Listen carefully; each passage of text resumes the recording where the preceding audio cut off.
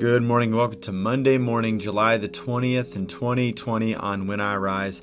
We're in Year A, proper week 12, which is the 8th Sunday after Pentecost. And on Mondays, we like to look at the Old Testament text for the week. We're still in the book of Genesis. Half of human history is in the book of Genesis. So Genesis chapter 29, verses 15 through 28. So I'll read that passage, provide a couple points of reflection, leading us to a time of prayer as we face our day together. Thanks for making us part of your morning on When I Rise. Let's allow our souls to rise and meet God together in a time of prayer.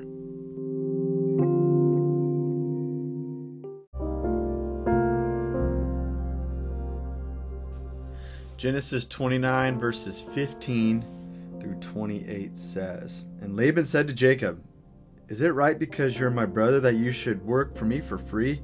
Tell me what your pay should be.' And Laban had 2 daughters. The older one's name was Leah, and the other one's name was Rachel. And Leah's eyes were tender, and Rachel had an attractive figure and was beautiful. And Jacob loved Rachel. And he said, 'I'll work for 7 years for Rachel, your younger daughter.' And Laban said, 'Better for me to give her to you than for me to give her to another man. Live with me.' And Jacob worked 7 years for Rachel, and they were like a few days in his eyes because of his loving her. And Jacob said to Laban, 'Give me my wife, because my days have been completed, and let me come into her.' And Laban gathered all the people of the place and made a feast. And it was in the evening, and he took Leah his daughter and brought her to him, and he came to her. And Laban gave her his maid Zilpah to Leah his daughter as a maid.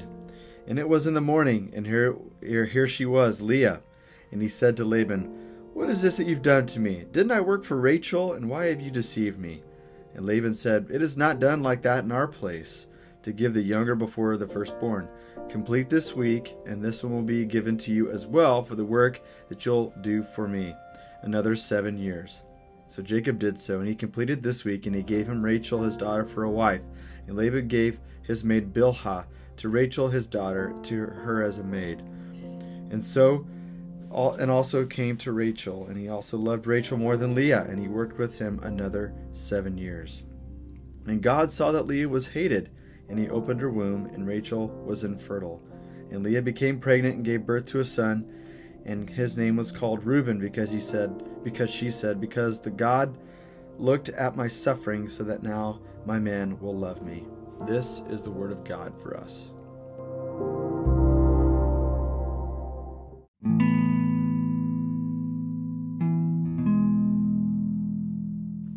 The book of Genesis covers half of the story of the Bible, and it's really an interesting book, and you could break it down in so many ways.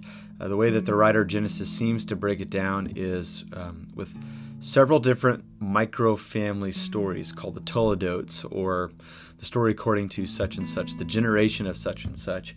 You could also break down the book of Genesis into, at least the back half of it, into 3 sets of siblings that have conflict. Okay, first you have Cain and Abel, then you have Jacob and Esau, and you've got Joseph and the rest of his brothers.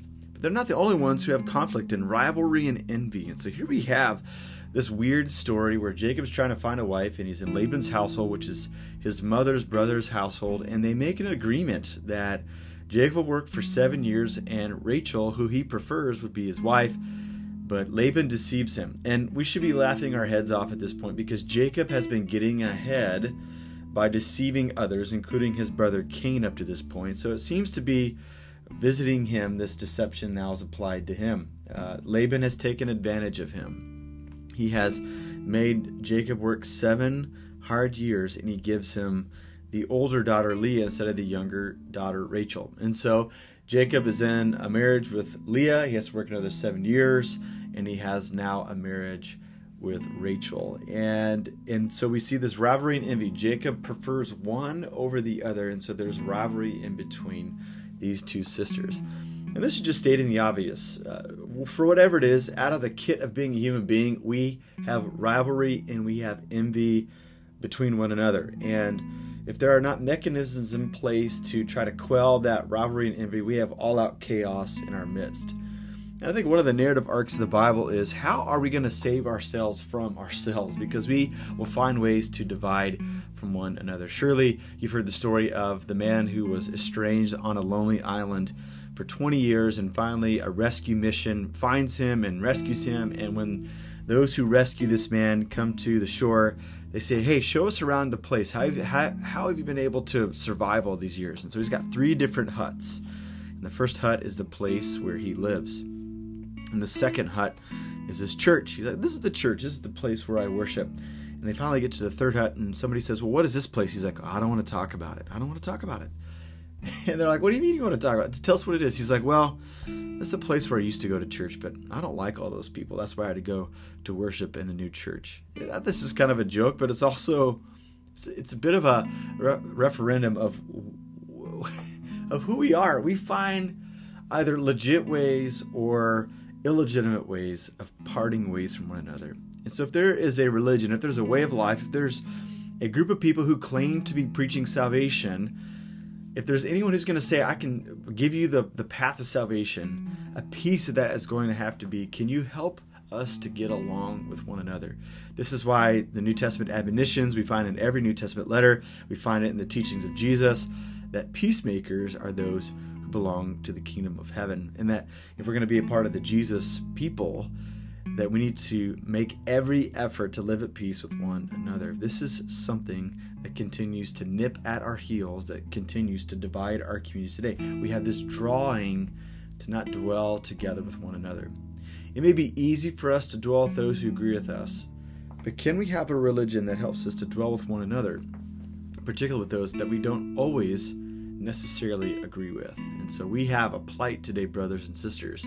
We need help. We need to ask God for His grace to help us to dwell together in unity with one another. So I'm going to pray a short prayer today, a prayer of unity, and I pray that you and I would take it upon ourselves to live patiently, to walk humbly, and to try to build bridges instead of tear apart from one another. So let's live into the depths of our prayers today by being peacemakers in all the places where we find ourselves today. So we'll spend some time praying for one another.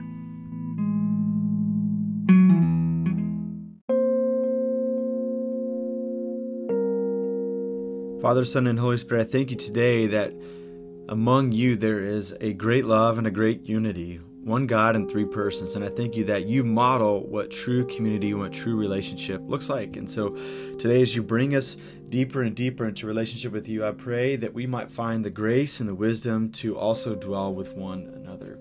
Jesus, you came to make a worldwide family, and we believe that at the end of all ages, when you return and when you renew the heavens and all the earth, that there's going to be a great community of people from every tribe, tongue, and language with one voice, worshiping the God above all things. And so, God, this day, may we live into that future reality.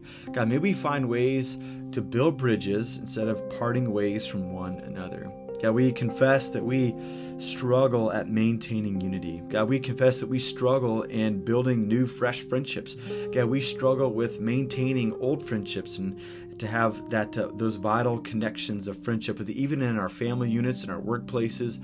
And so, God, this day, I pray that if any group of people on the earth would have the empowerment to build bridges, that it'd be the people of God. That as the watching world is looking for an answer, looking for people who have the guts to dwell with one another, I pray that they might find it among the body of Christ today.